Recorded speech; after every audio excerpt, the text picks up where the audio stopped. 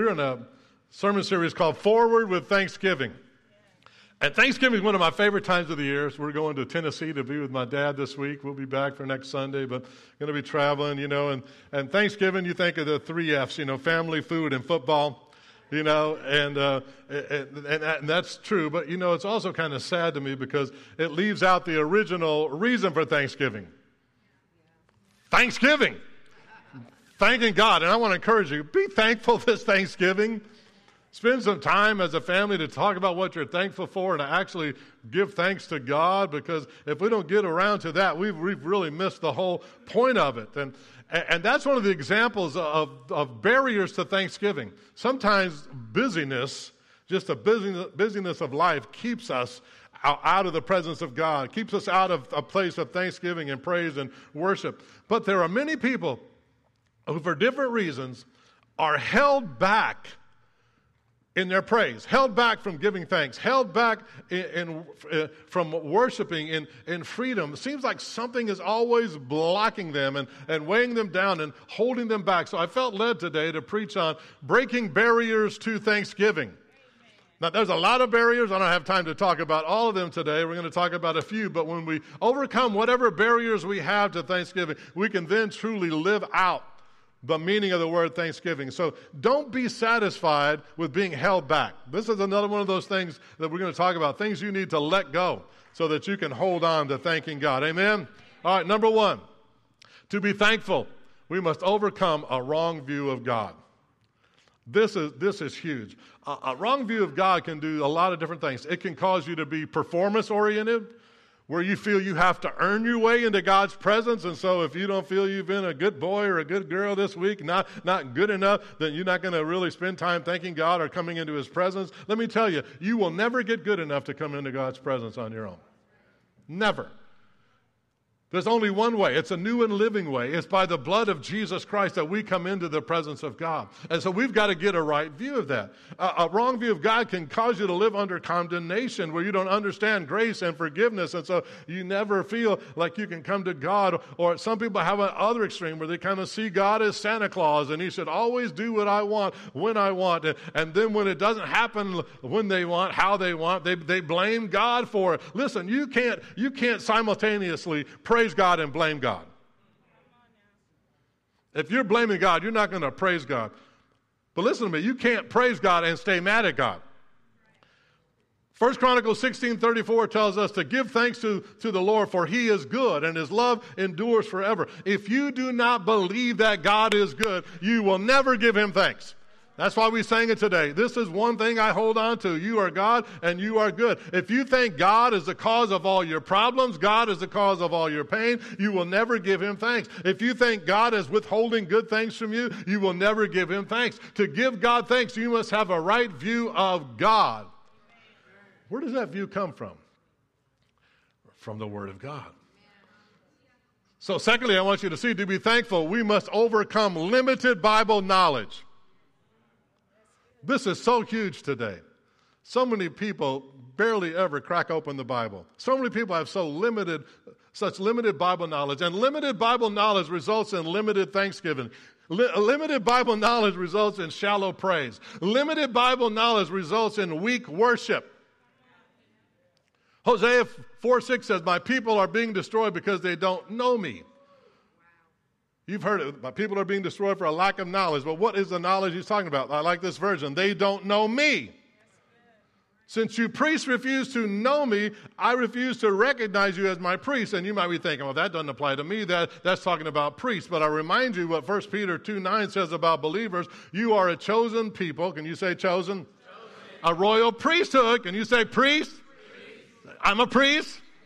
A holy nation, a people belonging to God. Why? That you may declare the praise of Him who called you out of darkness into His wonderful light. This is why God called you. This is one of the reasons God saved you, that you're a chosen people, a royal priesthood, a holy nation. You belong to God so you can show forth His praise, declare His praise. We are a kingdom of priests who declare our praise and worship and thanksgiving to God. And if we don't know God and we don't know His word, we'll be unable to offer Him thanksgiving and praise. If you're having a hard time thanking God, I want to encourage you, get in the Bible, read the Bible, learn who God is, spend time with Him and time in His Word, and you'll become thankful. You will. How do I know that? Because Colossians 1, 9 through 12 says this. This is a prayer of Paul. We ask God, you should pray this prayer for yourself, by the way. When I see these kind of prayers, I pray for you, I pray for the church, I prayed it for you this week, and you should pray for yourself. We ask God to fill you with the knowledge of His will. And you can pray those kind of prayers. God, fill me with the knowledge of your will, through all spiritual wisdom and understanding. And we pray this in order that, He's going to give you reasons you need to understand God, understand His will, understand His word. We pray this in order that you may live a life worthy of the Lord and may please Him in every way, bearing fruit in every good work, growing in the knowledge of God, being strengthened with all power according to His glorious might, so that you may have great endurance and patience, and joyfully giving thanks to the Father who has qualified you to share in the inheritance of the saints in the kingdom of light. We see here the results of knowing God and knowing His word. You live a life worthy of God. You live a life pleasing to God. You bear good fruit. You grow in the knowledge of God. You're strengthened with His power and His might, and you joyfully give thanks. The ability to give thanks is a direct result of knowing God, and knowing God, it comes from spending time with Him in prayer and in His word. Amen. Number 3, to be thankful, we must overcome ungratefulness. I told you last week, it's so much easier to be ungrateful than grateful. And if you want to overcome the barrier of ungratefulness, you've got to develop deliberate thankfulness. Deliberate thankfulness. You must look for things to be thankful for. And let me ask you, what do you express more, gratefulness or ungratefulness? If you're not sure, I encourage you to ask somebody who knows you well, if they're brave enough to tell you. But let me tell you something. Most Americans do not know how blessed we are, how thankful we ought to be. We think we got it so bad, but we don't have a clue what the rest of the world experiences. That's why I love taking people on missions trips to third world countries, and you see how so many people in the world live. There's 25,000 people who die every day of starvation in the world, every single day. And we complain because there's a line in McDonald's in the drive-thru.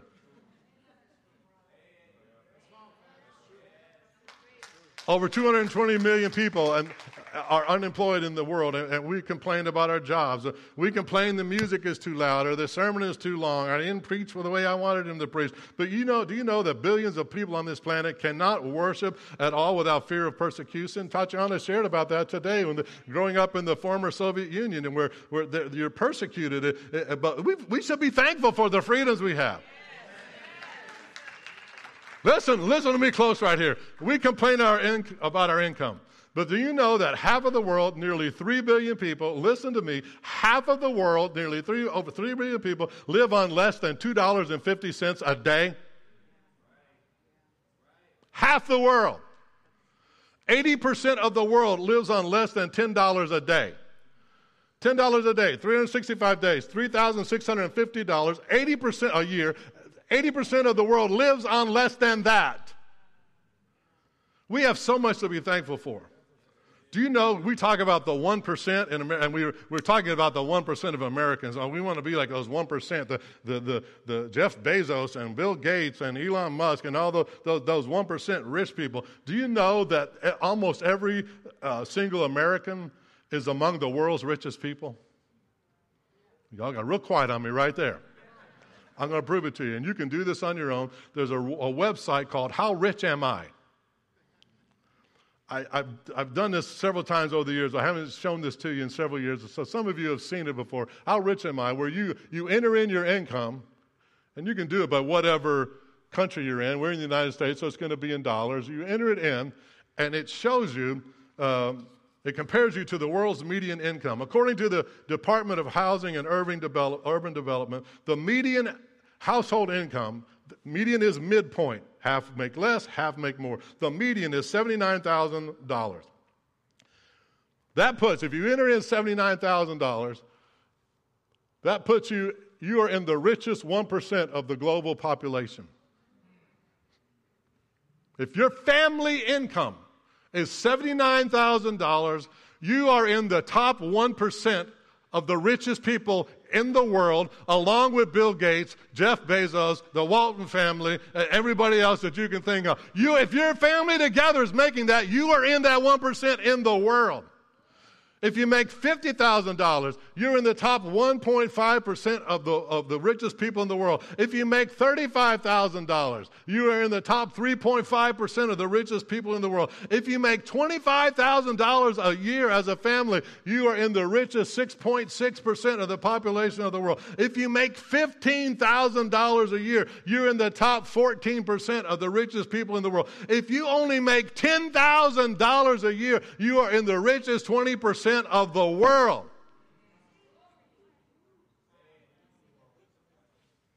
Stop comparing yourself to Bill Gates. Come on, somebody. You sitting here today, watching online, you are some of the richest people in the world. You are so blessed, and you don't even know it. We get so overcome by complaining and ungratefulness, and God has blessed us so much. We have so many freedoms. We have so much blessing. We've got to overcome that barrier of ungratefulness and choose to be grateful for what we have. Number 4, to be thankful. This is a hard one. We've got to overcome self-centeredness. Self-centered people have a hard time worshiping. Why? Because they can't get their eyes off themselves. Positive, negative, whatever way, it's on themselves. You can't worship with your eyes on yourself. Worship doesn't focus on you. Worship focuses on God. In worship, we give before we receive. Worship requires dying to self. It requires sacrifice. It's costly. David said, I'm not going to offer to God that which costs me nothing. But so many people have a hard time with this. Listen to what Paul wrote to Timothy in 2 Timothy 3, 1 through 5. Know this, in the last days, we're in those last days. You listen to what I'm about to read you. All these are happening today. Perilous times will come. Men will be lovers of themselves. That's first on the list. And everything else on that list flows out of that. Lovers of money, boasters, proud, blasphemers, disobedient to parents, unthankful, unholy, unloving, unforgiving, slanderers, without self-control, brutal, despisers of good, traitors, headstrong, haughty, lovers of pleasure rather than lovers of God, having a form of godliness but denying its power. From such people turn away. If anything describes these times, it's that. People are lovers of themselves, lovers of money, proud, boastful, and unthankful. Loving themselves and pleasure more than God. And that makes them have a hard time worshiping, because if you're going to worship, you've got to break through this barrier of ungratefulness and look for things to be grateful for. You've got to understand the heart of worship. Romans 12:1 says, I urge you, brothers, in view of God's mercy, offer your bodies as living sacrifices, holy and pleasing to God. This is your spiritual act of worship. It's not just jumping and shouting. It's not just singing and praying. It's not just lifting your hands or dancing. It's offering yourself as a living sacrifice to God. True worship flows out of a heart that is dead to self and alive to God. This verse shows us how to break through this barrier of selfishness. It requires sacrifice. Sacrifice means to give up something for someone else. What sacrifices can we offer a holy God? Listen, no sacrifice we ever make is done to make us right with God. Jesus did that. There was one sacrifice that made us right with God, once for all time, Jesus and his blood on the cross. But so what sacrifices can we make? Well, Hebrews 13, 15 through 16 says, through Jesus, therefore, let us continually, how often?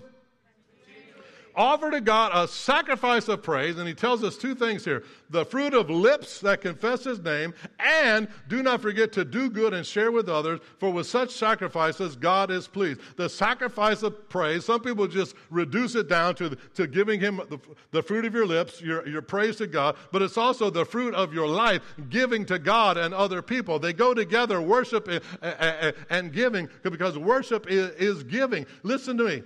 Stingy people never make good worshipers. Worshipers understand there's a cost in worship. And many Christians today want a relationship with God that is all blessing and no cost. Discipleship without commitment. Salvation without repentance. Blessing without sacrifice. All about me and receiving. All about me and what I can get, and no giving. Listen, the percentage of people that give to the Lord is very small. I'm talking about in church. It's the percent. There's a few people in every church, relatively few, that pretty much carry the load in giving. Some people come to church week after week after week and never give a thing to the Lord or to the church. But God wants us to devote ourselves entirely to Him, to sacrifice to Him with our lives and with everything that's part of us. I don't know where we got the idea that giving should be easy. I don't know where we got the idea that we should give only if we have something left over after we've paid everything else and bought everything we want and done everything else we want to do. If there's anything left over, then I'll give to God. I knew it was going to get quiet at that moment. I was prophetically thinking, it's going to be quiet right here, Joe. Thanksgiving begins in the heart, but it's expressed through the lips and through your life and through the way you give. And that produces, when you give, listen, when you give, it produces thankfulness. How do I know that? Again, the Bible tells me. 2 Corinthians 9, 7 through 11 says, let each one give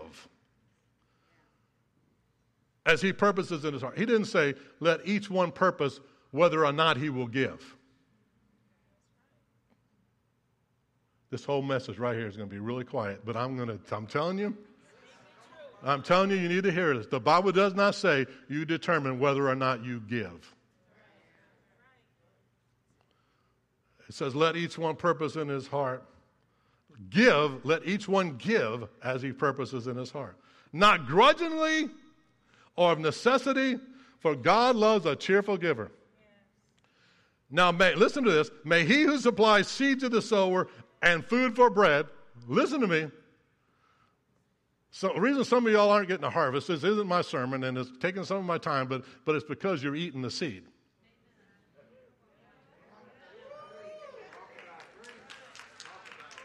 God gives you seed to sow and bread to eat. He gives you, is that what it says? Seed to sow and bread to eat. So if you're not sowing anything, it means if you're not giving out, if you're not tithing, if you're not giving to offerings, you're not giving to missions, you're not giving to anything, you are eating the seed. And there will be no harvest. But the prayer is, may he who supplies seed to the sower and bread for food supply and multiply the seed you have sown. God is multiplying the seed you have sown. Some of y'all, it's a zero. You're wondering why you're getting zero. God says, I'm going to multiply what you have sown and increase the fruit of your righteousness while you're enriched in everything for all liberality, listen, which causes thanksgiving through us to God. Giving causes thanksgiving through us to God. If you want to break the barrier to thanksgiving and praise, start giving. All through the Bible, God says give Him first. Not give Him leftovers, give Him first. Give to Him first. It's the principle of first fruits. Proverbs 3, 9, and 10. Honor the Lord with your wealth. And you are wealthy. I just showed it to you. You're without excuse. Honor the Lord with your wealth, with the first fruits of your crops. That's your income. Then your barns will be filled with overflowing. Your vats will brim over with new wine. First fruits are the first part of the crop. God said the first part, the first 10%, the tithe, it belongs to Him. And we should give it to Him before anything else. And some of you are on the leftover plan. I'll give God if I have anything left over. I guarantee you, if that's your plan, there will never be nothing left over to give to God. The enemy will see to it to that. You've got to put Him first, and then the blessing follows the giving. And giving is not just Old Testament. 1 Corinthians 16 says about the collection for God's people on the first day of every week, each one of you should set aside a sum of money in keeping with his income. New Testament giving, then it was the first day of the week. The worship day became on Sunday. For us, it's whenever we get paid.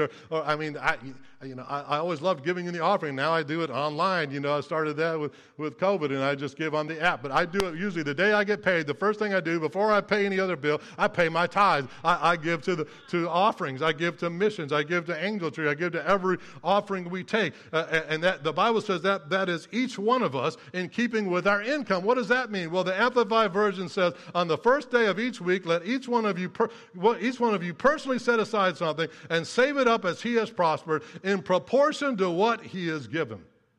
It's proportionate giving, which sounds a lot like tithing to me. Now listen, I know there's lots of views on tithing and giving, but at GFC we don't believe we're under the law to tithe, but we believe that tithing is a principle that started way before the law, was confirmed by Jesus himself, who said, yes, you should tithe. And if you go back to the origins of the tithe, you will find it's an act of worship. And that's why giving is such a big part of our worship. Giving is the way God wants us to bless others and bless him, but it also blesses us because Jesus said in Acts 20:35, it's more blessed to give than to receive. And one of the greatest blessings that happens when you give is you break through the barrier of self-centeredness. I'm trying to help you today. Lastly, to be thankful, we must overcome grumbling and complaining. Oh, grumbling is complaining. Gratitude is giving thanks. Now, there's a place for justified complaining. But some people do nothing but complain. Do not look at anybody else during this part of this sermon. Do not elbow anybody.